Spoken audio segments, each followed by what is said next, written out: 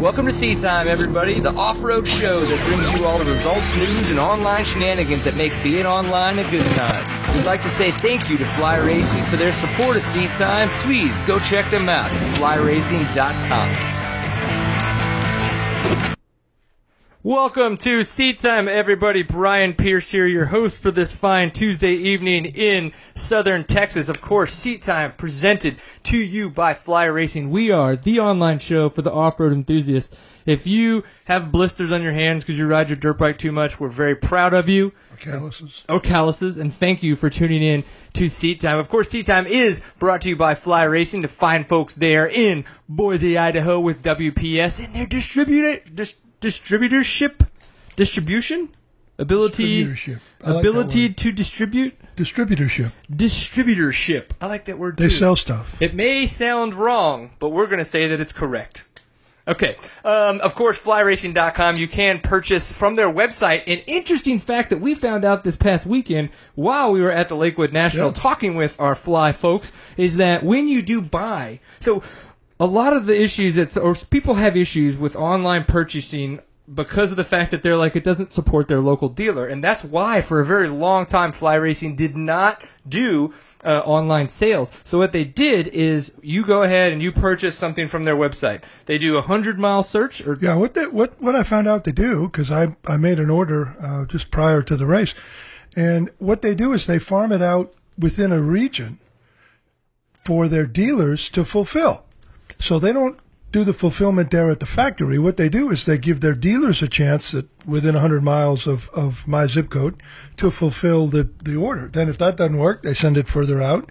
And only if nobody that's in their dealer network can fulfill the order do they go dig around in their warehouse and look for the item. Yeah, and I thought that was awesome because that's a great way, not only for people who want to buy, they're like, I want to buy Fly, they go search Fly, they find flyracing.com, and so they're on the website, and then opposed to them having to go somewhere else to purchase it, they can buy it right there. Yeah. But then it supports also the local dealers in your area. So if you feel any kinship to your local dealer, definitely go down there, purchase it from them. But if you're online or on flyracing.com, definitely you can order it right there and know that it's at least going to come from one of your local dealers, even though it may not be the one that you travel to the most. And I'd experienced that once before with Giant Loop.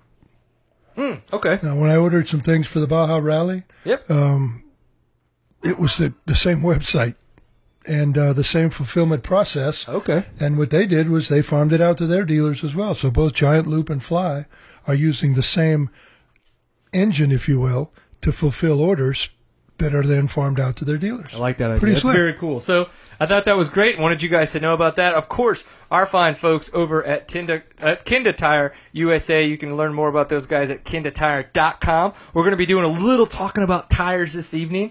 One of our guests is going to be coming on to talk about Tough Like Roar, R-O-R-R. I mean, I want to say it's going to be like Katy Perry's Roar song. I don't know how else we'd pronounce it, but we'll go with that. So it's going to be interesting that we are going to have a tire conversation there about what they will and will not allow.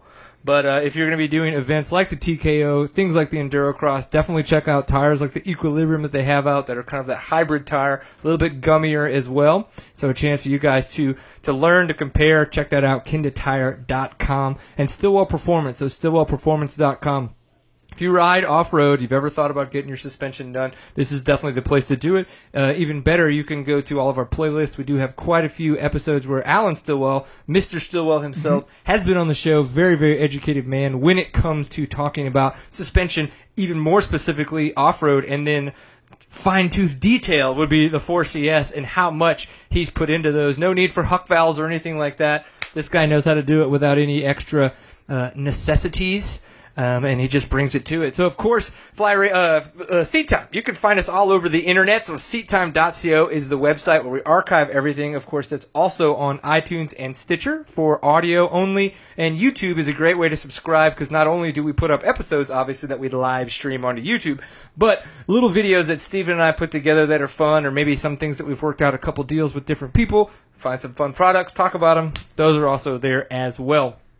So let's see what else has been going on. Oh my gosh. So we do have the chat room, tlk.io .io/seat time is a good way for you to get in there. I noticed we've got a couple of our regulars here, which is cool and awesome. Even one guy who's pretending to work in Australia. So love the fact that he tunes in because it's like 10 a.m. over there for those guys.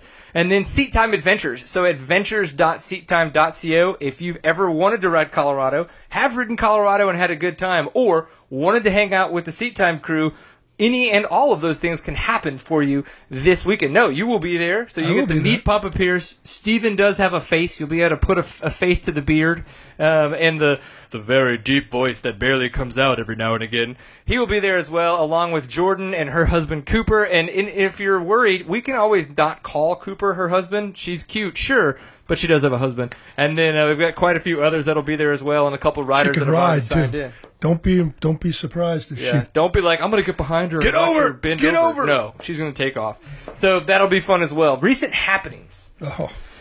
So we'll cover two that we didn't go to because we'll talk about them a little bit during the episode. So the ISTE qualifier in Idaho City, Idaho. This is an event that I did back in the past, I think 2012, with Wes McKnight. Awesome event. It's going to be good to talk to Joshua Knight a little bit later this evening. He did overall the event, which is at 19 years old. That's dang impressive considering how long and arduous and just it's such a tough event that is. And then the OMA in Kentucky. So round 3 of the OMA series, Stuart Baylor doing an amazing job. It's just insane that guy can come back the way he has with his different injuries and still kind of get it plated, get it screwed, get it stapled or whatever it needs to do and go back and ride and then heal up. So the $6 million man. Right, I know. One day, that cat will not have any lives left one day. I hate to say it. We'll see. But the one thing I think that Dad and I are the most excited to chat about here for a little bit at the beginning of this episode is Thunder Valley, the outdoor national that we got a chance to go to. Now, obviously, we did start a little bit later this evening, so we don't have as much time to talk about it as we probably would have enjoyed. But that's okay. We're still going to hit all the fun high points. So, somebody got caught in traffic. If we had a high point for you, maybe 3, if we were to put a cap on it, what would they be? Well, first would be the loss of Eli. You know, that's a high point? That's a so. Does anybody else realize that the father of the guy on the show, he didn't listen? Okay, high points. His son is here talking to him, Chupacabra, asking him questions, and he just ignores Chupacabra. That was a high point for you? Oh, watching Baggins. Blake Baggins. Yeah, Blake Baggins. and guys, if you think that my Hobbit reference doesn't make sense, go back and look at the film after his interview. To make the hat fit on his head, they had to put his ears inside of it. But that's what the cool kids do these days. That's what the cool kids do? Hey, well, the hat wouldn't have fit. But I tell you what, he's starting to ride the motorcycle instead of the motorcycle ride him. Yep. And the way he was riding that Suzuki was so smooth. The wheels were staying in contact with the ground. I mean, that was a high point. Of course, Dungey winning, I always think is a high point. Yeah. And of course, I think a high point for me was our VIP setup, and I don't say that to kind of be to try to be presumptuous or anything like that. I mean, Fly Racing does not have to offer us that. That is, they're the sponsor of this show, but there's none of that junk in the contract. They are just awesome dudes. A couple of the guys that we know that we interact with on a regular basis were going to be at that event. You know, they know that you and I have always wanted to be there. They wanted all of us to hang out, so they were nice enough to offer us up a couple VIP passes, and that was just epic. It was honestly leaps and bounds better than what I expected. I'd never been in a VIP situation at a national motocross, so I didn't know what that meant, and it was fantastic. So huge thanks to Fly Racing, to Dale Spangler for that, and then of course huge thanks as well to Andrew Campo and all that they've done with Meta. We did get a chance to go to the kind of release party for the third release of Meta, and man, we're gonna have some pictures here that we'll be able to put up a little bit later when we talk about the Meta party. But absolutely epic. If just imagine the original movie On Any Sunday, a magazine version of it. That's what Meta is. It's just fabulous the way they take a theme and just go throughout the book, and they've got various people, various things. They highlight things. I mean, it's just like the original On Any Sunday, but a publication, not a movie. I was really impressed. Most of the bikes in there have suspension. I guess that's the other difference from On Any Sunday. Well, and the time lapse of Pastrana doing a flip and a loop and a whatever else he was doing at the same time Stuff that we're not was gonna do. amazing. Well, except We've for done the it by flip. accident, yeah. Yeah, if we do it, we didn't plan it. Yeah, that's true. Very true. I will have to say, absolute lowest low point was watching Eli Tomac eat shit. But the good news, separated it shoulder. sounds like it's just a separated shoulder now, See- or see the dislocated knot? shoulder, See the whatever. bump But right there, and he's going to have one of those. yeah, so it sounds like no surgery. It sounds like he's going to do his best to be able to ride this weekend. He's obviously riding like a bat out of hell. He had a great points lead. Now it's not all that great. He's just like 3 points behind Dungey. So, I mean, even if he were to go out and ride around and try to just get top 20, like to salvage a handful of points, cool. But honestly, the way he was riding, it may just be smarter to just take another week off and come back stronger and be able to come in at 100% opposed to come out at like 60% and just try to salvage points. Well, I believe they have 2 more races and then the break. Right. So, when I had my separated shoulder, I did it at the Colorado 500 on day 1. Okay, by day 5, I was ready to ride again. Now, not race. We're not talking racing here. But I think with proper handling and medication and proper therapy he can get, he could be able to get some points next week. He really could. I don't think he's going to be able to ride hard. I think it's going to be kind of like Roxon was when he first came back. Just trying to preserve the next 2 weeks, get into the off week, and then come back after the off week and chase Dungey for the championship. But the blessed thing, because that accident looked horrible. It was just a separated shoulder. I mean, every painter that falls off a ladder has a separated shoulder. And all the fun stuff is obviously this is apparently somebody in the chat room saying an article just came out in Cycle News that it was 100% tear of the rotator cuff of one and dislocation and then a tear in the other. So let's click on it. Cycle News. That's literally just came out rest of the season. A couple hours ago. Yep. Eli was understandable. It turns out that Eli Tomac suffered at Lakewood was far more serious than first thought. The team recently revealed that he actually injured both his shoulders in the fall.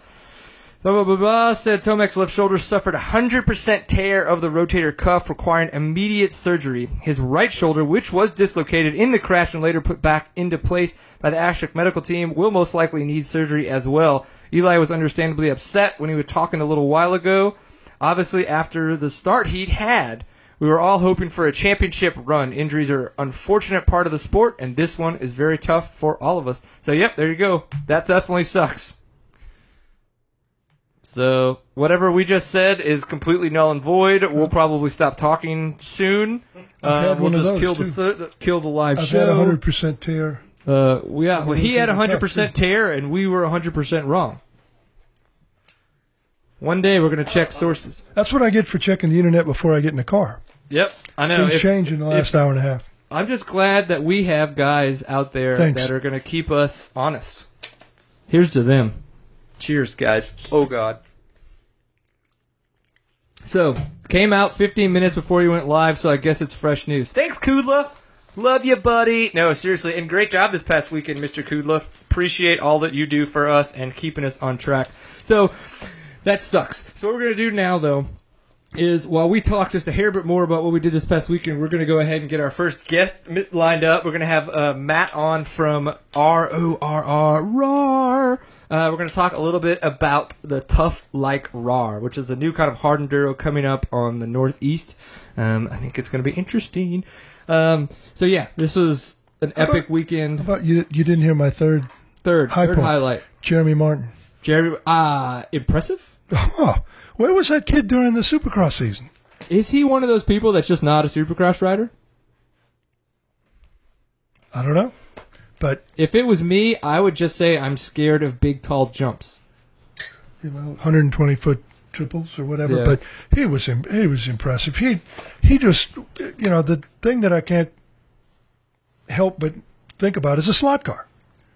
He was just driving a slot car. Yep. He was in the same slot going around. Every time there was this really nasty section right in front of where we were, he was in the same groove, and it was smooth every time. Everybody else was hopping around, trying to go on the inside or going way outside and sliding around like Dungey.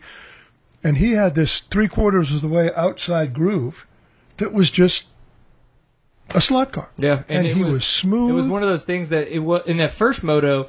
It wasn't even until halfway through the moto that people picked up on it. That Right. he was in that line the whole time, Right. going through there, and it was the same thing with Eli. Eli Tomac used that exact same rut the first moto, and Roxon and Dungey both were kind of like either going way too far to the outside or way too far to the inside, and completely missing this awesome line that Jeremy Martin and Eli Tomac, who were obviously dominating at that event. But that's what we see with Jeremy Martin getting a start.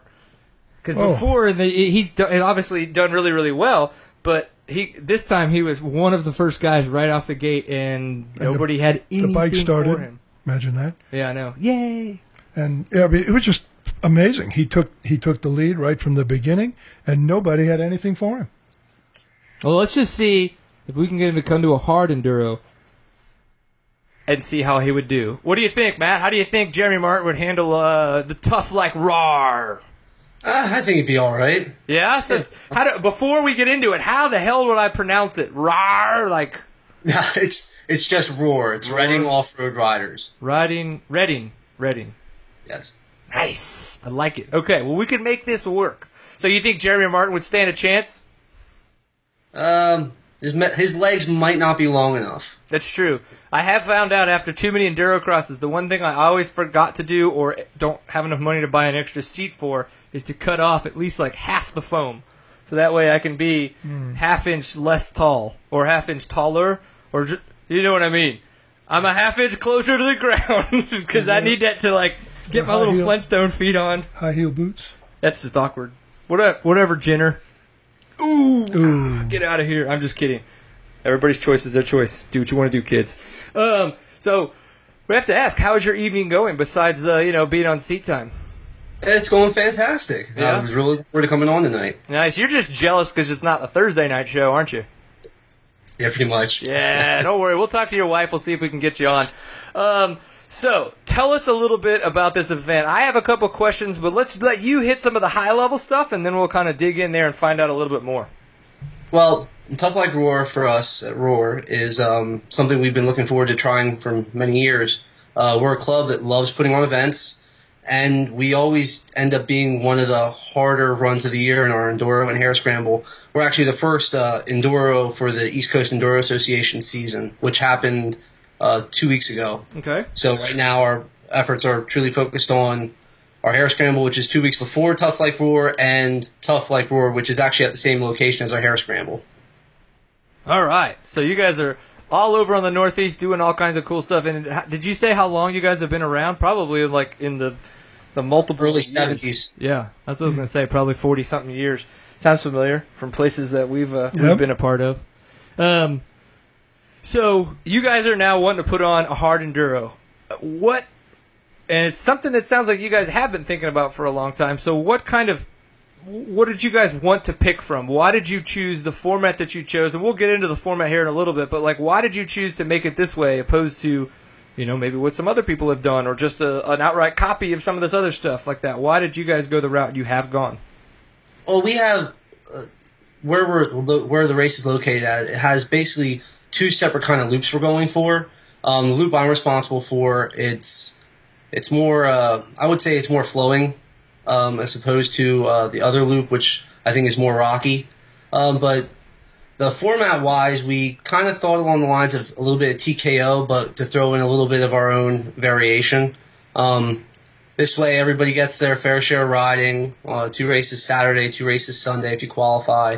So it just mixes it up real good, and there's going to be a decent amount of spectating, and it's going to be a lot of fun. We're working our butts off to try to get it going. Yeah, no, I think that's awesome. Half the stuff that never gets off the ground is because people just don't pull the trigger and make it happen. So glad to see that you guys are doing that. I think more of these events coming up in America is awesome, because we know watching what people click on the most is the hard enduro footage that comes out of different places around the world. So I think having more of that in the States. Romania is probably the winner. Yeah, and that's this weekend, is Erzberg. Yep. So it's definitely going to be cool to watch that. Highlights, unfortunately, will be at X Games, but we'll catch all that as it happens. So this format here, you're going to have kind of the amateur stuff on Saturday that will then allow riders, or obviously if they qualify, to make it into the events on Sunday, kind of in that TKO, that knockout kind of format. Well, the way it works is we're not giving the pros a break either. Okay. The pros have to race both races on Saturday, just like the amateurs. And the way it's going to work is the first race, you're going to line up based on the way it's going to be all the riders in your class lined up, just like a hare scramble kind of would be. And you're going to go in the top half of each class, with the exception of the pros. So the top half of 45 plus A, B, and C will advance to Sunday based on their times combined from the first and second race on Saturday. Okay. And then, so the two races that you guys are going to have on Saturday, I noticed you said one was probably a little bit more speed, one was a little bit rockier, so like 4.5 miles, I think I was reading on your flyer, per each? Yeah, they're about four plus miles. Okay. Basically, we have certain parts we have picked out where we're going to add in extra stuff for my half is actually going to be the first race on Saturday. So for Sunday's event, I'm going to be adding some more difficult parts in, some extra hill climbs, some extra rock gardens. There's one spot that I'm really excited to see how it turns out. We're riding on the back side of this ridge, which is on, basically there's a cliff on the one side. We call it the swimming hole. It's a really big pond up there, and it's kind of like out in the middle of nowhere. And it's just bony and rocky, and it's pretty sweet. It ends up coming out to this peak point towards the end, and you can just see like all the land laid out underneath you towards the finish line. It's pretty cool. I'm really looking forward to finishing that out.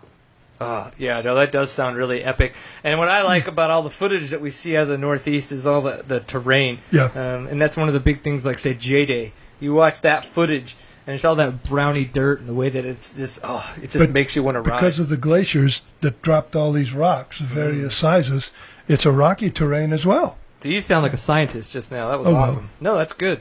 I wouldn't have been able to drop that bomb because of the glaciers. I would have just been like, there's rocks because of the ground has rocks in Well, they it. used to have mountains too. But the glaciers dropped all kinds of stuff, right? I mean, you can find some big rocks you can ride over if you want. What do they call them, erratics or something? The huge boulders just sit there. There's no reason for them being there. They're just there. The reason they're there is for races like this. Yes. Do you have any of Where's the those? trail go? Do you Over have them that. going over any erratics?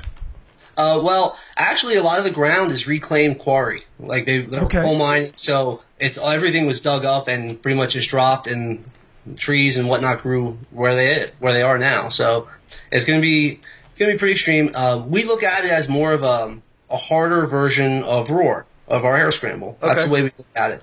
So that's basically the name that we came up with, and we're going with it. And our goal is to not destroy people's bikes. It's to put on a difficult race that everybody has a shot in, and it's going to be a blast. And we hope everybody comes out and enjoys it.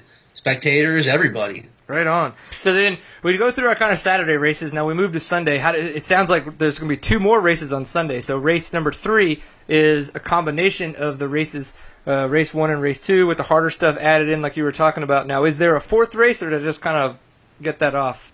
So what happens is we tally up the times from the first two races on Saturday, and the top 50% of 45 plus A, B, and C advance. The pro riders, we have the choice of, like, if they pull off or for a decent reason, I'm sure we'll discuss at a later point. But if they don't put in a satisfactory effort on the Saturday races, they're not going to be allowed to race on Sunday. We want to put them to put forth their best effort for the spectators and for the sake of the event. So then what happens on Sunday, the first race, it's half of those people and all the pros, they go out, they race, and based on whoever the top 50 are will advance to what we're calling the Tough Like Roar. Sunday's first race will be 2 laps. So then after those 2 laps, it's whoever's the top 50, and then those top 50 then compete in the last race on Sunday, which is going to be 3 laps long. Okay. You know what I have to say? I like it that you want the pros to race on both days, but I'll be honest, you probably got to give them some incentive. So either A, how they do, like, say they're on Saturday, you have your first 2 races. What you do is you have kind of a pseudo winner or a pseudo top 3 of Saturday. So and then there's a specific part of your purse. Either a specific part of your purse goes to pay those top 3. So that way they racing for first place is $500 or something, then maybe like 300, then 200, whatever, like, something like that. Or it gives them, if they're first, second, third, fourth, fifth, it gives them a significant advantage over everybody else versus more so than just like a gate pick. Well, what are your plans though to encourage them for Saturday? You said you've given it some thought. What are you planning on doing, or do you know yet? Well, the whole Saturday thing, it's just the way we discussed it. It's like with the TKO, for instance, the pros don't have to race Saturday as far as I understand, and we're trying to give all the guys that are really good, but they're not pro level. There was a guy I know that came down from the ECA, Brian Searfoss, that raced at TKO and qualified for Sunday, but he had to race all through Saturday to get to the Sunday race. And we're trying to make sure everybody has an equal footing, especially for the top guys that are considered pros. So even we consider anybody AA regional or AA national to be able to sign up for pro. So we're trying to make sure everybody has fair footing. No, I understand that. Yeah, I think that's a good idea, and trying to figure out some kind of incentive on Saturday would probably be the way to get them to be more okay with that. But, I'll let you deal with the pros. I'm just going to be the guy that drinks beer and talks about it after the fact and beforehand. So, and then the Tough Like Roar, the final event, kind of, you said it'll be the top 50 that go into that. What is that? Another couple rounds of that third race course, or was it a whole nother course? Sorry. Well, the two race courses from Saturday get combined for Sunday, and there's still a couple extra pieces that we're gonna wait for the last race to throw in to make it the most difficult race there is. The other races, basically the way we're also going to have some of our sponsors are throwing in some prizes for the amateur riders for incentive to see based on how they place. We have some other great things going on like beta test rides and Sherco test rides after Saturday's racing. We also have Task Racing. It's a lights company. Yeah. You can actually go to their website and sign up to ride using their lights at night. You have to bring your own bike. Basically, the lights will hook up the same way as a GoPro would, and you can run on a course using their lights to test them out. So we have a lot of fun stuff for people to do between the action of Saturday and Sunday. Yeah, I think that's a good way to do it, is to have kind of that extra stuff that's going to kind of help pull guys out there that maybe are interested in coming to an event like this, but then what really maybe sells them on it is like, ooh, I've been wanting to ride a beta. To get a chance to maybe not take the beta on the gnarly shit, but at least piddle around. Maybe they just won't say anything. Yeah. Maybe well, just, the Shercos will be what kinds of bikes? Will they bring the trials bikes, or do they have a broad spectrum of bikes they'll bring? I am not sure of that, actually. I have to maybe contact the guy who's going to be bringing them and ask. Clay Stuckey? Sure that guy's a sucker. That Clay Stuckey's the guy that at the TKO when he crashed on one of the hills and he fell backwards like 10 feet, and I just yelled at him. I was like, "You gotta fall uphill so it's easier," or something smart ass. And he goes, "Damn it! I have to crash in the one place that Woody's in the woods." It was pretty epic. Yeah. I was like, "Yeah, suck it, Clay." He's an old dude that's way faster than me, so I can talk as much shit as I want, and I just put up with it. So we make it work. Well, cool. That sounds like it's going to be a really fun event. Like so fun. Give us the dates and give us the website. Give us all the exact pertinent information where everybody can go and find out a little bit more information. Well, Tough Like Roar is going to be July 4th and 5th. Okay. Outside Tamaqua, Pennsylvania. You can look up for extra information at roar.org for anything you might need. And anybody who's wondering, that's RORR. Right. .org, not Katy Perry's Roar. And not ROAO. Yeah, which would be Katy Perry. But if you could get Katy Perry on your show, I would definitely watch that. Yeah, you and me both. I would just be like... He's stuck with me tonight. I know. That's okay, Dad. You're like almost as sexy as she is. You just don't have the shark. What was that, the Super Bowl, where she had the shark that was just... Like, left shark, or was it right shark? Right shark. Left. He's just over there doing his own thing. Just making up dances. I love that. That's what you need to do. Just start making up dances while I'm over here talking.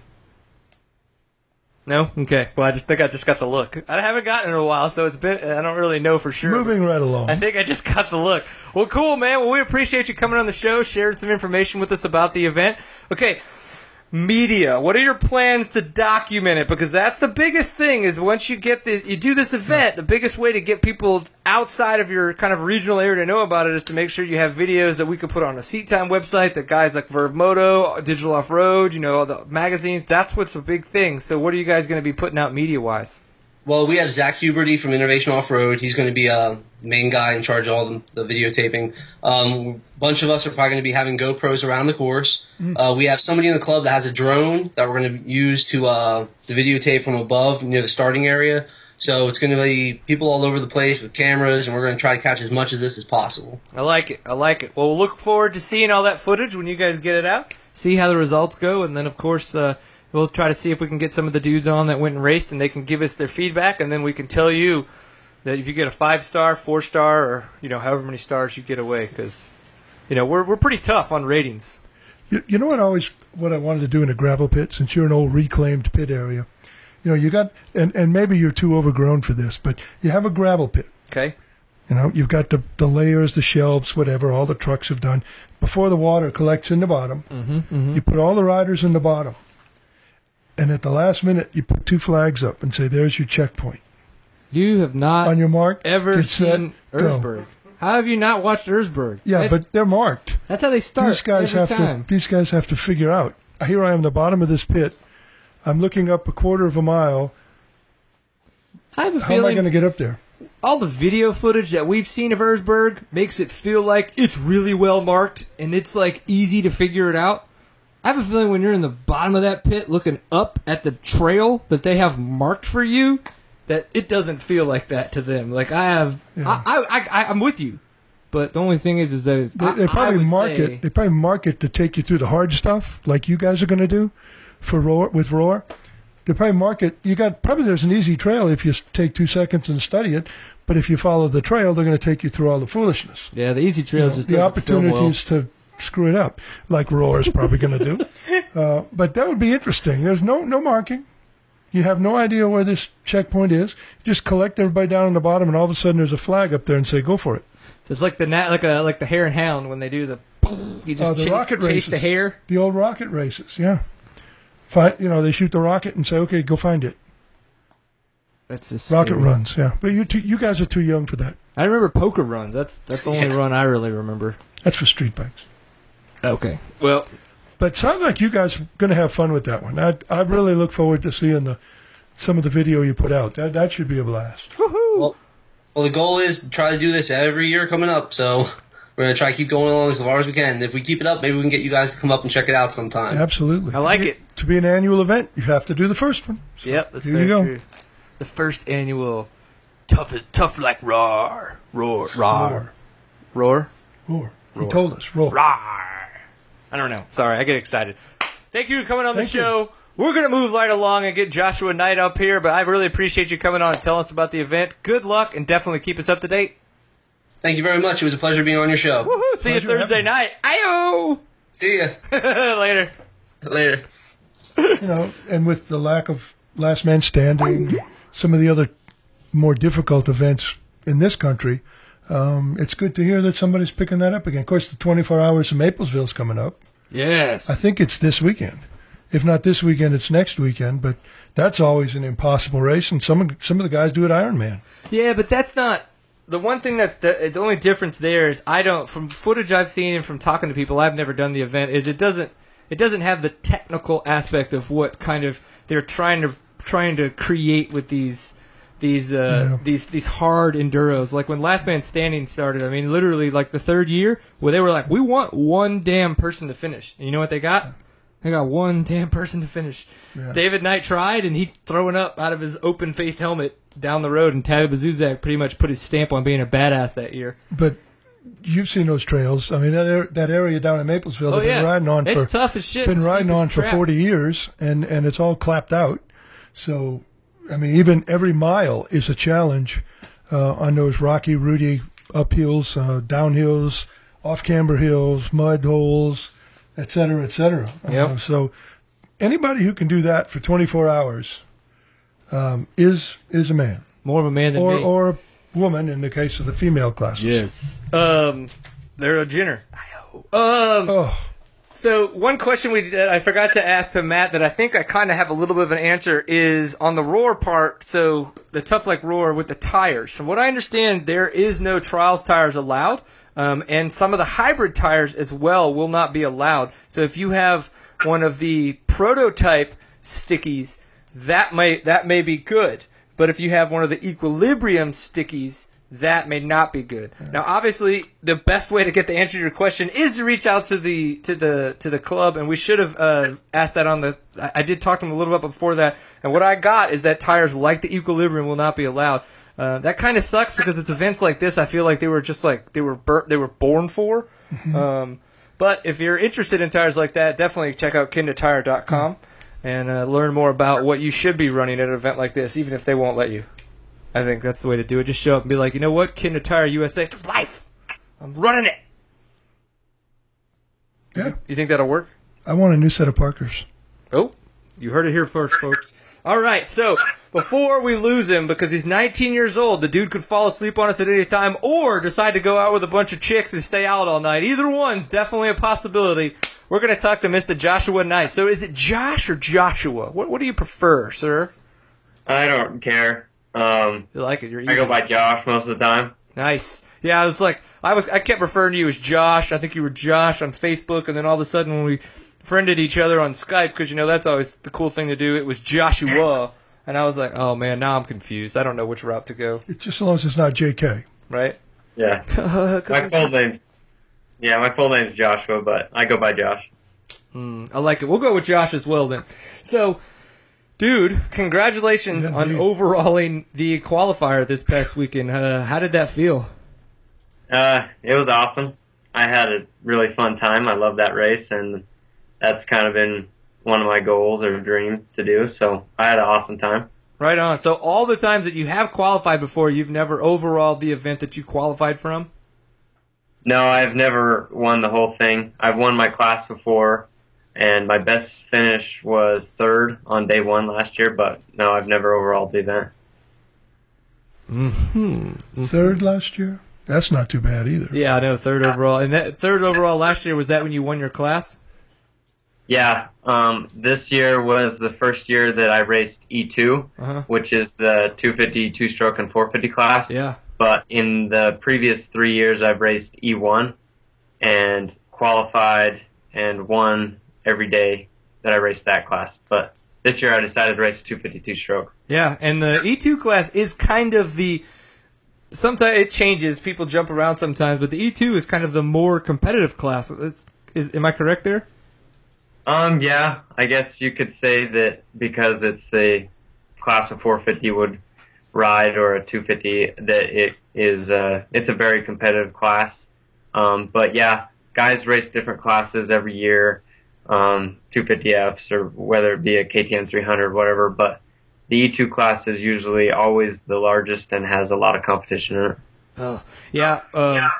So I had a fantastic time when I was up there competing at that event, and I have to say, I can only imagine what the terrain that you guys had looked that much more epic. We may have just lost them, but we're going to see here. So we'll talk about it. So when I went up there with Wes, they kept saying, just make sure, just pray that it doesn't get muddy, because there have been times in the past when it was a mud run, but some of the hills are so steep that it's just almost impossible to ride. But of course, then what you're going to do is the terrain that they had just looked to be absolutely epic. So that's kind of one of the things that I wanted to talk to him about, is to kind of see, like, holy crap, Well, would you consider that two-stroke or four-stroke terrain? I rode it on a two-stroke, and I loved it. I had a blast on it. Now, to say that I would prefer the amount of time I have on a 350 right now, I'd rather go ride it on 300. Like, just because I kind of would feel probably more comfortable. It's muddy. Yeah, unless it's muddy. But it's very Colorado-esque. Oh. I would say there's more pine trees. Where, in Colorado you seem to run across more aspens. And though there are pine trees, it just doesn't seem to be mass amounts. It seems to be like it kind of intersperses. I love the smell of riding through those mountain forests. Yeah. How do you concentrate on racing when you're... I'm sorry. That's the adventure coming up later this summer. Exactly. Yeah. So, Josh, did we get you back? Yeah, if you can hear me. We can hear you. You sound sexy, but you look horrible. But that's okay. That's just because we don't have your video. Okay. No, that's all right. So tell us a little bit about the terrain that you had and what you were dealing with, because I know that it looked so much better than it was when I was there in 2012. Not that it was bad, but it was just dusty, and it looked like you guys had just the right amount for very little dust. Yeah, I've raced it, every year since.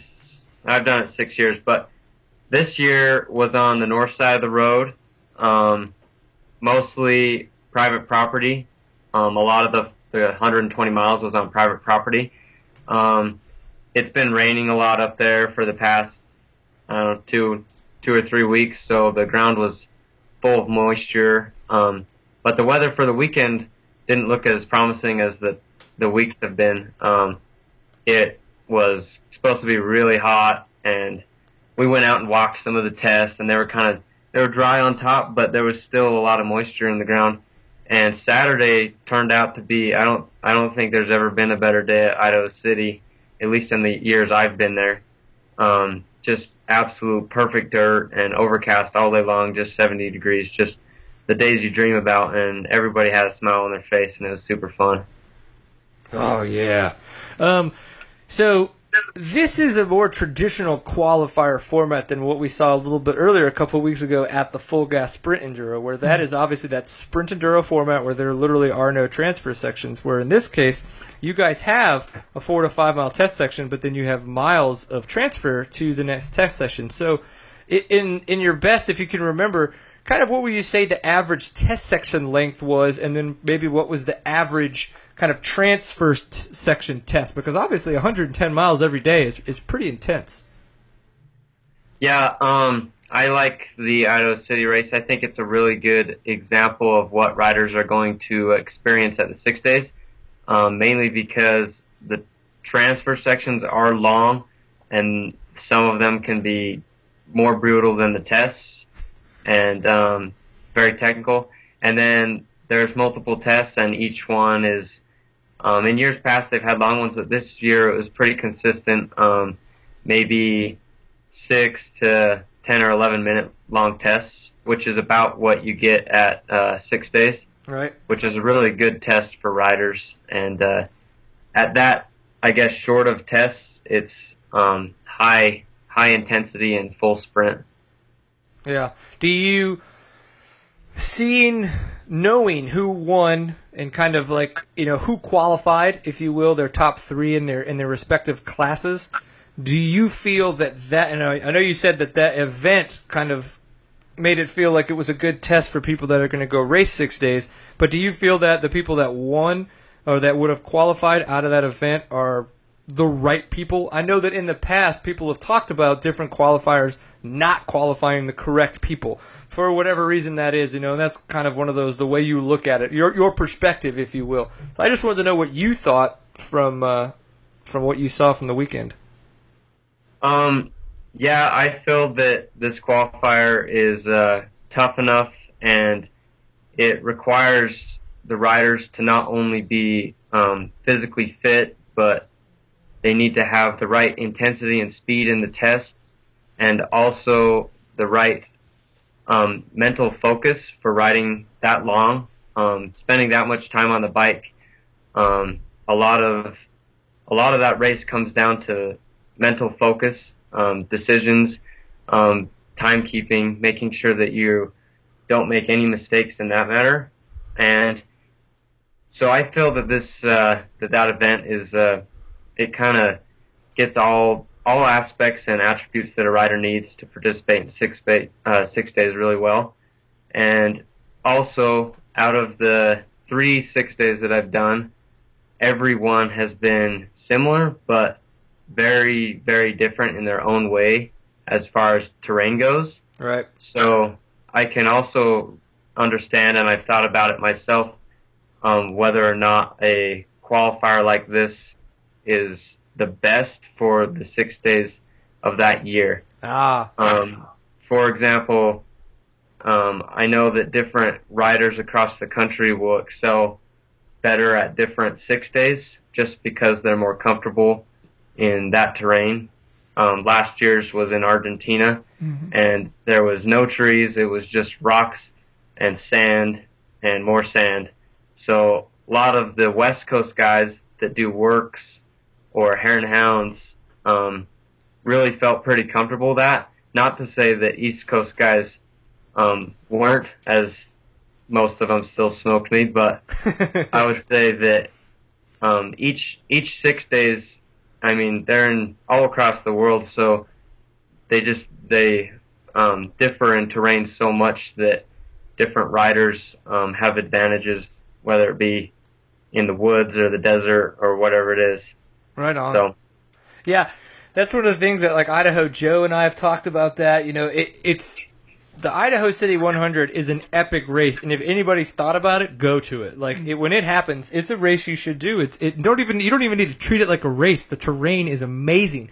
But to your point, that's one of the things Joe and I have talked about is we wish there was an easier way to move those kind of qualifiers around. The problem is clubs. You know, the guys that put on the Idaho City 100, they know how to put on a qualifier. Yep. And it's the same thing with the National Enduro comes around. Those guys go out and they talk for months to these clubs that want to put on a National Enduro, and then they go out there and see the property and they check that out. Okay, what's your idea for it? How long is this going to be? All that kinds of stuff. They're very adamant about that. But there isn't the time or the money to do that for these qualifiers, which is, you know, some of us are like, that sucks, there should be, but in the grand scheme of things, I can see why this might be small potatoes in that sense, but it would be great if these qualifiers could kind of move around a little bit to kind of try to attempt to match what the possible terrain is going to be. Like in Argentina, we don't have anything that was like that, like the Fesh or whatever, that super crazy silty sand that you guys dealt with last year.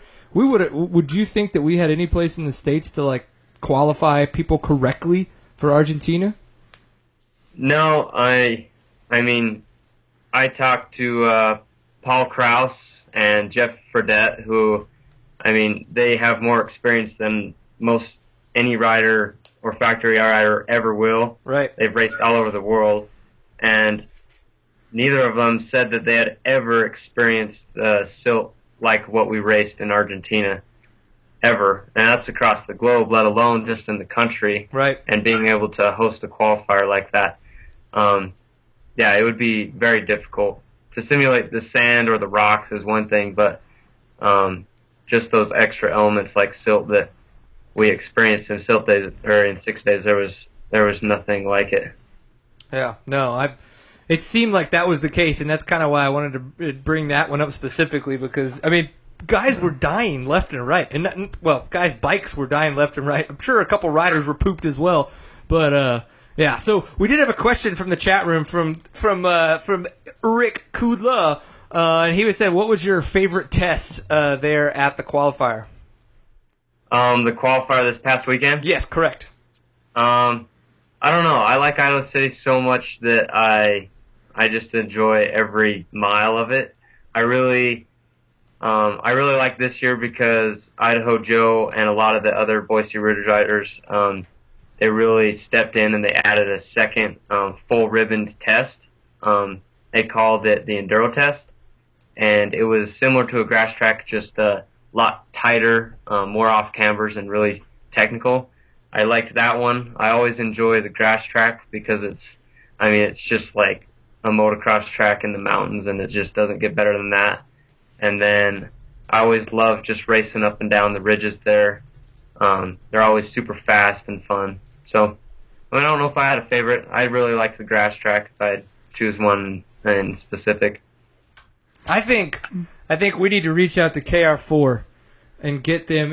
I would imagine that this would be a qualifier next year as well. It's been a qualifier for the past couple of years, from my understanding. But I think this would be one of those epic races that if you're like, whatever it costs, $500, $1,000 or whatever to rent a Husky and to fly to Boise, and then maybe rent a car and drive the hour or whatever it is up to Idaho City. This would be an epic event to do that. Or have your retired father drive your 350 up there? Maybe. And pick you up at the airport? I don't know, Dad. We've done pretty good on our road trips as of late. Why would I want? Well, we should drive together. There's no way I'm doing it in 2 days like I did with Wes, though. Holy shit. we were in that pickup truck, and it was a 2-door pickup truck, and I was just stuck in there. Not that it's bad being stuck with Wes McKnight, but you could tell, I'm an anxious kind of person. Like, I like to move around, and sitting there singing Call Me Maybe with Wes McKnight for like 30-something hours makes you want to shoot yourself in the face. It's horrible. And then you have to get out and race. I don't know how the pros do it. They have to travel across the country and they drive hours and hours on end and then get there and get on a rower and warm up their body and then go, brap. I don't know. I don't get it. I had fun. I'd love to try to do it again. Well, what was the woods trails? Now, what were the woods trails like? Were they tight single track? Were they clapped out? Because that area gets used a lot. But what were the woods trails like? Well, Idaho City is in a large mountain range. Yep.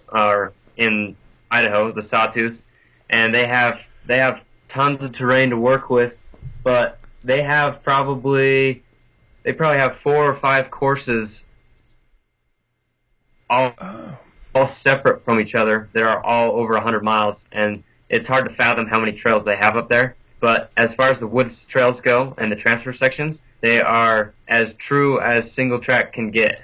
You are in huge mountains, always on off cambers, ridges, side hills, and it is as wide as your tire, and it doesn't get any wider. And 30-inch wide trees. And yeah, super, super tight single track. Yeah, first gear, second gear. Yeah, first and second gear. So it really takes a lot of focus and skill on the bike. But the trails are awesome. It's not rocky. It's always just smooth dirt, very little rocks, which allows the trails to really rut up, and they get lots of braking bumps and whoops out in those mountains, especially the trails near to the pits. Yeah, one of the things that I remember riding there was, and Brian's story has kind of reiterated this for me, is that at this event, trail pace there always seems to be much faster than it is at a lot of other qualifier type events. So, and in the sense of trail pace, it's because when you're between tests, you're not needing to race. You're not needing to ride that 110% and be as focused as possible. But at this event, at the Idaho City 100, when I was there, I noticed this, and Story said the same, is that it seems like their trail pace, timing, the way they space out the event, their trail pace is always that little bit faster. So you've got to... From the old 24 days? You 24 are mile an hour average? attention the entire event. So it's not a 110-mile trail ride or 100, it's not a 70-mile trail ride with 30 to 40 miles of test. Like, it is 110 miles all day of just being extremely focused. Now, sometimes that happens at the ISDEs, and sometimes that doesn't. Sometimes the transfers are roads, and you're just making sure you don't get lost, and you don't get hit by some random dude in a rental car that's just out there having insurance and just sliding it sideways like they do, the week before when they're walking the test. And then there's times where the trail pace is absolutely insane at the Enduros, at the 6 days, and so they're out there for 12 hours, being as focused as possible, just trying to get to the dang test on time, let alone then hauling balls once they're in their 5-minute test. So, what did you think about the trail pace this year? Was it pretty good? Yeah, the trail pace is pretty quick, I'd say, for an enduro. It's different if you haven't ever raced mountain single track like that, because if you're not comfortable in that situation, you'd use more energy than somebody that rides that all the time. But the trail pace is pretty quick. It's similar to 6 days in a sense. 6 days always is a mix of everything. Wherever you go, you might have a section that's all road, like you said. Some sections are all virgin. 6 days, usually there isn't any surprises as far as super tight sections. If there is always warnings. I mean, you always know if the section's going to be really tight, so you can pick up the pace. But yeah, Idaho is always. There's very little roads. There's logging roads up in the mountains that you'll hit some double track for a minute, but you're on single track 90% of the day, and it takes a lot out of you, focus mentally and physically. Yeah. Okay, so we've got people in the chat room, specifically Ryan Kudla, not Eric Kudla, because I'm an idiot. And he goes, "Oh my gosh, has Josh decided yet if he's going to go?" So, Josh, I know we've talked about this, but I'll let you break the news live on the show if you're going to make it again or not.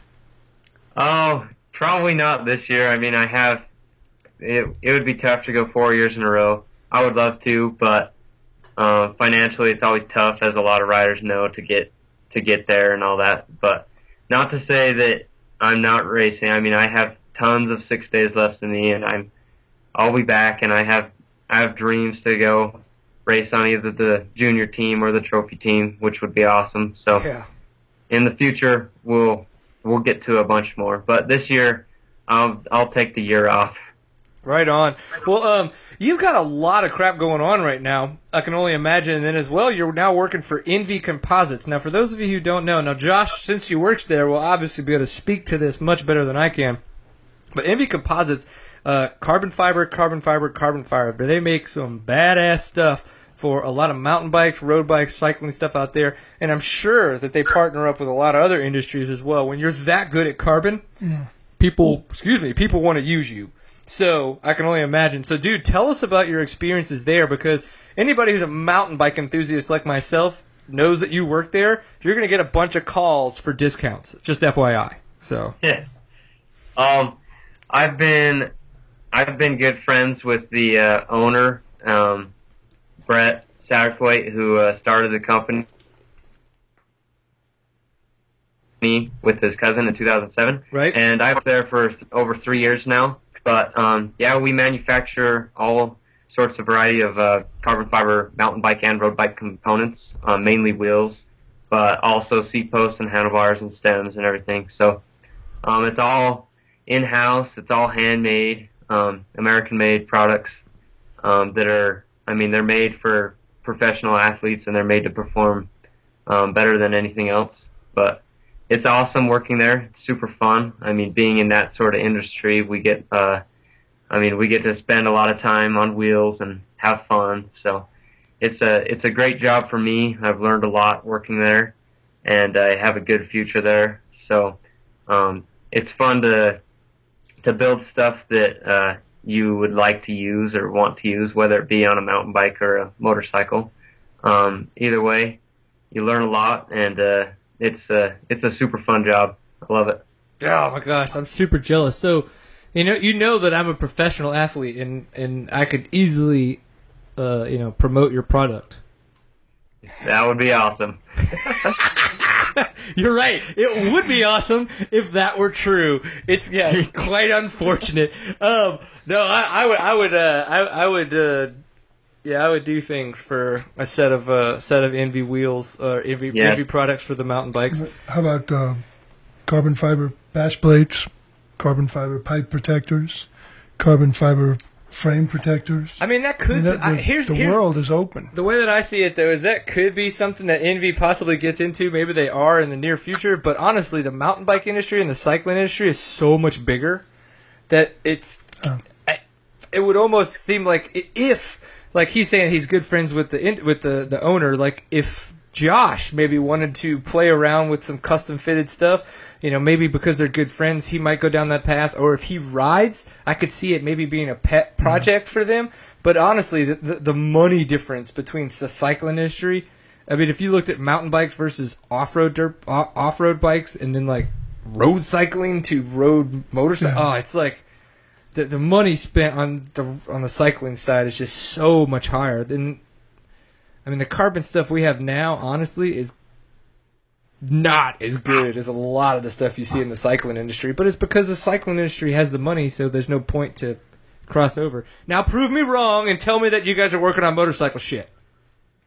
Oh, I don't know. Envy's main focus is mountain bikes and road bikes. Not to say that in the future they might come out with some motorcycle stuff, whether they choose to or not. But yeah, just like you said, the mountain bike and road bike industry and community is way bigger, and they can not to say we can't use carbon fiber, but bikes benefit a lot more for carbon fiber because of the concern of weight. But yeah, I mean, carbon fiber's fun. It's cool to work with. I like it. One of the things that I find super, super interesting about carbon and 3D printers. So what I've seen lately is guys making bicycles out of their garage, because what they do is they use 3D printers to print their molds that they then use these molds to get like DIY carbon fiber or carbon, the glue up stuff, and they make their own frames. And that is awesome. And I can only wait for the DIY kind of moto guys to get into that market, because I think that there is a space for more parts and pieces of motorcycles within to be used and be done in carbon.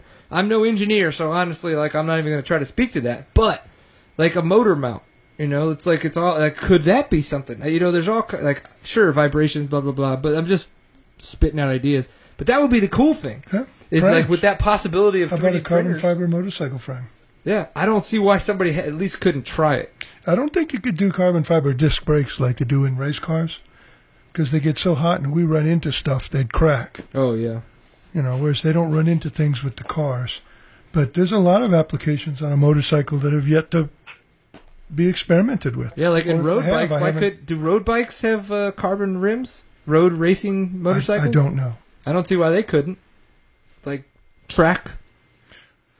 Or wheel sets. That's what I mean. Sets, yeah. Having I'm not talking about carbon fiber tires. No, wheels and rims and Hubs. Hubs could be carbon on a dirt bike. There we go, Josh. Go make me some carbon hubs. Will do. pins.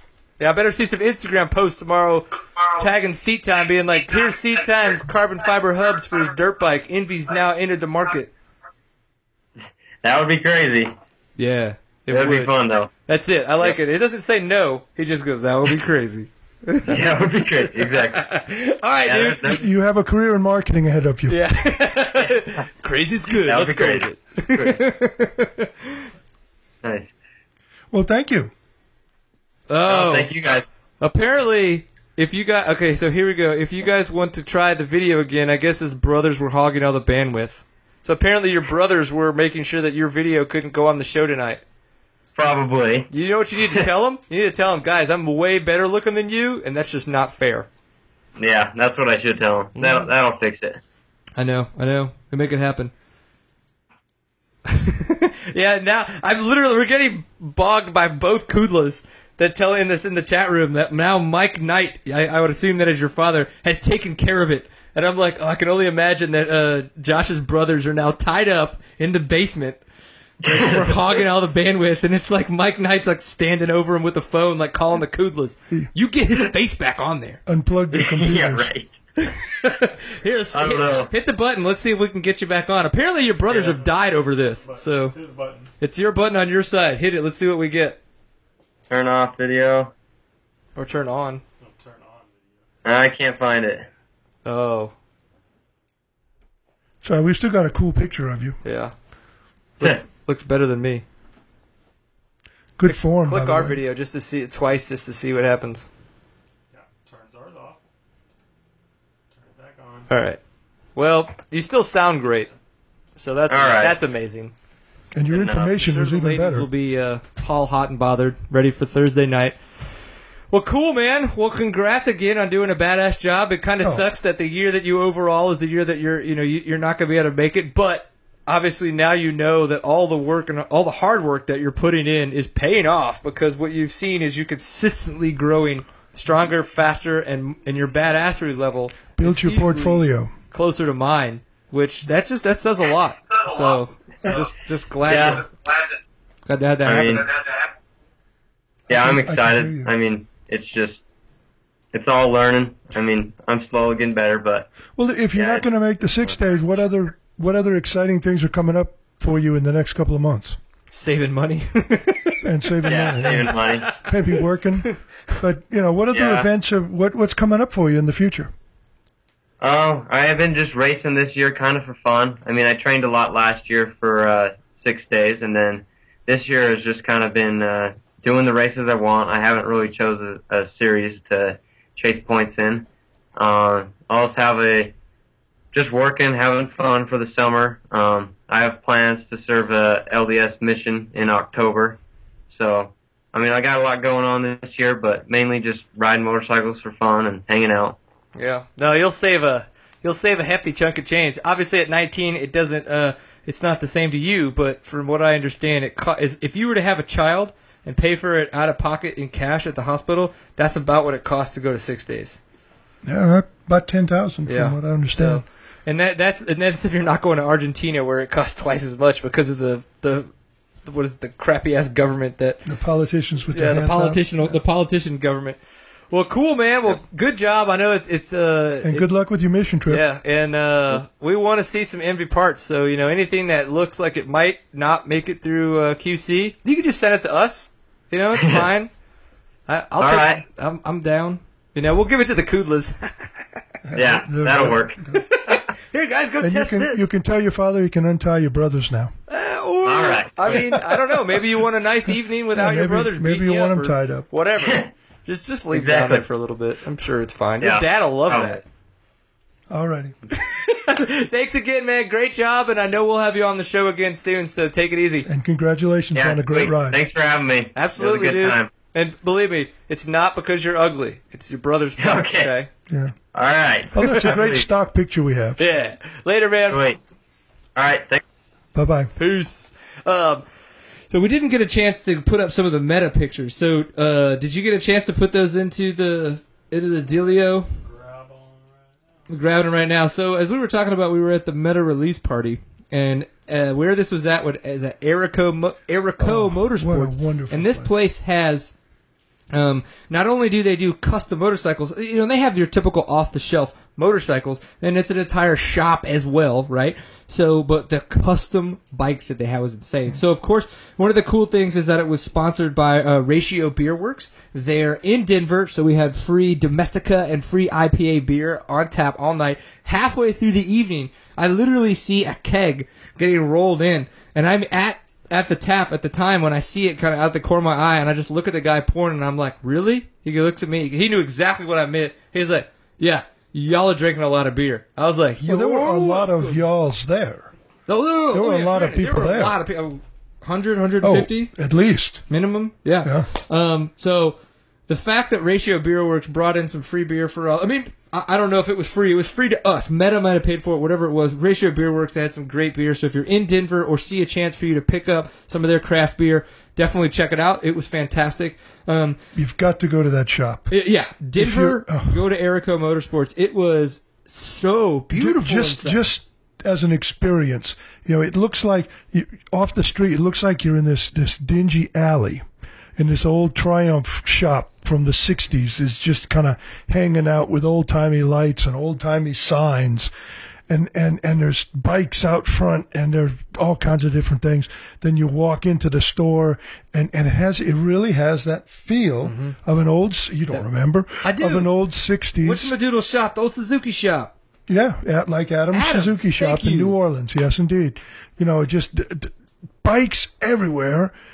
Every kind of bike, every kind of supply, every kind of gear, every kind of anything you could ever want, just kind of mumble-jumbled all together, dirt on the floor, grease on the employees, but that's what it was like in the 60s.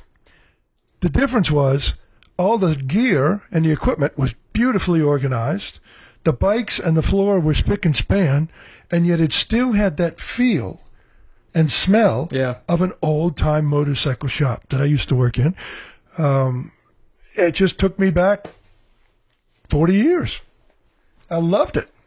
Yeah, Erico Motorsports. And what's even funnier is you guys, we've tried to have him on the show quite a few times. It's just literally never worked out. But our good friend Jeremiah Scratch Stone, so he's a big mountain bike friend of ours. He's been around the scene for a long time. We've raced dirt bikes with him and everything. He actually worked at that shop when he lived in Denver. And so I'm knowing that he had worked at some shop. And I text him. I'm like, hey, have you ever been to Erico Motorsports? That's where we are tonight. And the text message I get back is like, holy crap, that's where I used to work. Tell all these people I said hi. And I was like, oh, God, here I go. So I'm walking around trying to find all these people. Scratches, hi, Scratches. And they're like, oh, Scratch. Like, it was just so cool. I'm in Denver. and I'm in the shop that my buddy used to work at during the recession when he was up there at different. It was just like, it's kind of weird that all these people, like, I had this intimate, like Kevin Bacon, 6 degree of separation kind of thing going on. So it was interesting. But yeah, and then no dirt bikes. Yeah, no dirt bikes. But then the custom bikes that they had, and I won't be able to tell you what any of these are, but just so that way we could go through a couple of these guys. Which one you got first for us, Steven? So this bike is one that somebody's going to actually ride across the Trans-American Trail, I believe. And yes, it was built specifically to be one of the most uncomfortable bikes possible to do this trip on. And so that's why you look at it and you're like, oh my gosh, it looks horrible, like to do that kind of a trip. And from what I understand, that's the idea. Now, they could have been pulling my leg or whatever, but there's always that. And it does. And that's an ARF. If you're looking at I believe that's the Yamaha. I can't see the picture very well.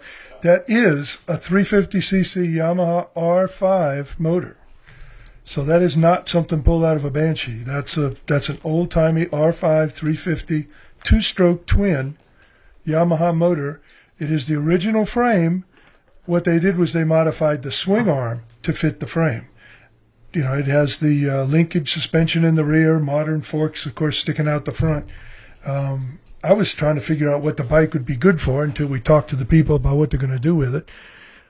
So, Frankenstein's monster is what it looked like, but when you stop and think about what they're going to try to do with it, as long as they carry plenty of oil, they should be okay. Yeah, a lot of oil. Okay, what you got next for us?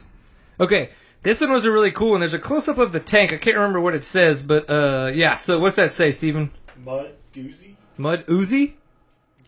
Mud Guzzi? Like Moto Guzzi, but Mud Guzzi. Mud Guzzi. That's a brand. Did you get a chance to talk to him about this one? No. Okay, so back up to the wide one. This was just a cool-looking bike. I liked the fact that it had the orange really stuck out to me, and it was just bitchin' looking, I thought, so I had to take a picture of this guy. And they did have some adventure bikes. They had the Triumph Tigers. They had the Moto Guzzi. They had a lot of they had a Priya and some Ducatis. Yeah. So, but primarily it was a Triumph and Ducati shop. And for all of you out there that are Ducati lovers, raise your hand if you know what desmodromic valves are. Nope. Okay, well that's your homework assignment for the next week. All right, we'll be let back Brian know next week. If you guys on the website, if you know, chime in. What are desmodromic valves? Ducati has made them famous for decades, and they still use them. Guaranteed, no float. If you understand what they are, you'll know why. Interesting. We do have a scientist in the room, so I'm sure he'll know. Okay, what you got just next? An old fart. No, not you. There's an actual scientist, like that guy. Real scientist. Yeah, he's working on his PhD or something, and racing dirt bikes. I did that. This was the Honda. That one was cool. I really like this one. It's still not my favorite, but it was funny. I posted this one online, and the immediate reaction I get was, stop taking pictures of the crappy bikes, take pictures of more Italians in the back or something like that, because of all the old-timey... And I was like, that's a good point. I didn't get any of the wall. Barber. Yeah, the wall. Yep, the one that... Yep, those of you that have been to Barber and the museum there, and if you haven't been there, you've missed it. They had a wall in the back of the shop with old Ducati and Moto Guzzi two-strokes and four-strokes. I mean, we're talking 50s, 60s, and they were just amazing. We found one set of bikes. They had what looked like a normal shock, or a normal spring, rather, a spring with a rod between it. And then on the back, there was a compression. Oh, yes. You cranked your compression or rebound dampening with friction. There was two bars that crossed each other two ribbons and would do this, and you tightened down a clamp to increase or decrease the friction, i.e. the dampening, for the rear suspension. That's Talk about oil. sick. Like Valvoline wasn't out yet. Yeah. Oh, I don't know. So you had whatever you did, your compression dampening equaled your rebound dampening, whether you wanted it that way or not. That was amazing. What else we got? I think the next one's my favorite. Yes, so I still have absolutely no clue what this thing is. It's scary as all get out, and OMG, I just fell in love. Now the wheels seem to be absolutely huge on this thing, but Dude, this was a beauty, man. I don't know what was going on there, but I just absolutely love this thing. And if you look at the front fork, keep that picture up, Steve. Look at the front If you fender. look at the front fender, That's not a fender. actually like a leaf spring for the very front, just so you get that every little bit of dampening there in the front, but it's still kind of that, and then this picture, unfortunately, doesn't do it very much justice, but you might, if you kind of looked at it just right, you might be able to tell that the throttle is actually the exact same size as the handlebar. So what it is it's an inset throttle. So the grip it's on this. Oh my gosh! So it was completely flush with the handlebar. It was And they fired gorgeous. It up. They fired that bike Oh, up while we dude, were there. it was and the like whole when they like place- revved it. Oh, dude, I think my pants fell off like 3 times. I was you like, couldn't "Stop hear. You falling." couldn't hear yourself not think. Yeah, it was. This was the one that I could not stop going over and looking at. It was absolutely beautiful. I like the Yamaha. I loved this one. I would have. Well, I take that back. I like the Honda CB160. Oh yeah. They had a being restored, circa 1968 Honda CB160 in A- shape, but with the potential to be A+. Wicked. Well, we had a great time. Seriously, if you're in Denver, go check that place out. It was a phenomenal time. Definitely check out Ratio Beer Works if you get a chance, and read Meta. If you don't know what that means, go to readmeta.com and figure it out. You want to subscribe to that and get that biannually, which would be twice a year for all you non-biannually lingoed type folks. Words of Biannual. You get it biannually. You buy it annually? Yeah, I buy it. Yes. You biannually gets it in the mail. Why don't they say 2 issues a year? Well, that's all right. Because it sounds sounds smarter. better. Sounds more smart. And you know you have the right one if Travis Pastrana's on the cover. Yeah, that's what I'm saying. Well, that's the third one anyway. You can get some of the other ones. They also are available at Barnes & Noble now for this year. So you'll be able to pick them up there, which is a big deal for them, I think. I wonder if they'll be at the X Games. I know Travis Pastrana will, but I don't know if they're going to have Meta stuff out there. I don't know. Taking pictures? Yeah. I maybe. want to see the Harley-Davidson races. Thursday night. Yeah, It's gonna flat be down track there. 7. I don't know where they found a bunch of XR 750s. They're brand new. It's the brand. I was talking to Austin about this a little bit today. They're brand new bikes that Harley's making because they're trying to use X Games to kind of reach out a little bit to that younger audience to kind of get a little bit more notoriety and brand awareness to Harley and to the sport of flat tracking. So that's kind of the idea behind it. Can you imagine a 750 Harley adventure bike? Nope. That would be awesome. Or even an 880 if they had the right frames. Look at That you. would be awesome. You need to wipe the drool. There you go. There you go. I'm drooling over the Yeah, the possibility of of a 750 an or XR 880 750, adventure even as a bike. street bike. Sell it as a street bike. A cafe type, crotch rocket. That'd get them popular. I don't want a crotch rocket. No, you don't. But there's plenty But of people Harley out there that would. doesn't do crotch rockets. They did. I think they. They used to. Of course, they were owned by the people that make the bowling stuff than AMF. Whatever. That was a long time ago. So, thank you very much for tuning in to episode 168 of Seat Time, presented by Fly Racing. Of course, you can learn more about us, Seat Time, at seattime.co, which is our website where we archive all the site and all of our other fun news that we put up. We are on Facebook, with facebook.com/seattime. We're on Twitter. It is at seattime_co. It's our username. Of course, we are on Instagram. It is just at seattime. We do like to use the hashtag #PintFullOfAwesome, so please use that when you're making all of your posts. That helps just a little bit more awareness for us out there, if you wouldn't mind. If you're watching live, of course, you can do Seat Time Live. So Fly Racing, obviously a very, very large part of Seat Time and our lives, which has been a fantastic experience. Love those guys. So please check them out, flyracing.com, which you can order, which will be shipped to you locally. Or you can just go to your shop and check out what they've got going on. Of course, Kinda Tire USA. You can learn more about those guys at kindatire.com. We will be at the Kinda Tennessee Knockout coming up this August. So if you have any questions, want to see some tires, let us know. We can get in touch with Mike Tosh, who is our rep there, and we can see about making that work out. I know he will be there with a bunch of tires. Looking forward to kind of seeing all the hybrid tires in production. I saw a lot of the hybrid tires last year as they were Well, you had prototyped. So, yeah, it'll be cool to see him in the production model and see what's going on there. And, of course, Stillwell Performance. It has been extremely wet. It has finally started to dry off. In the near future, I will be able to ride my motorcycle. We can only hope. And I will finally be able to test out that 4CS suspension on my 350 that Stillwell Performance did put together for me. I look very much forward to that. Until you guys get to hear from me on that, definitely go check it out, though, stillwellperformance.com. Reach out to them, ask all your questions. They have rider surveys. If you're looking at getting your suspension done, they'll give you a call and make it very personal, and you'll enjoy the experience, I promise. So thank you very much for tuning in. And don't forget your homework. Don't forget your homework. What are the valves? Desmodromic valves. Desmodromic valves. Desmo for short. That's what the scientist was supposed to know. So let's see. He may text me after this show and let us know. All right. Remember, I always enjoy a pint full of awesome. We'll be at X Games this weekend, so if you see me, please say hi. We'll take some pictures and have a good time. Till then, peace.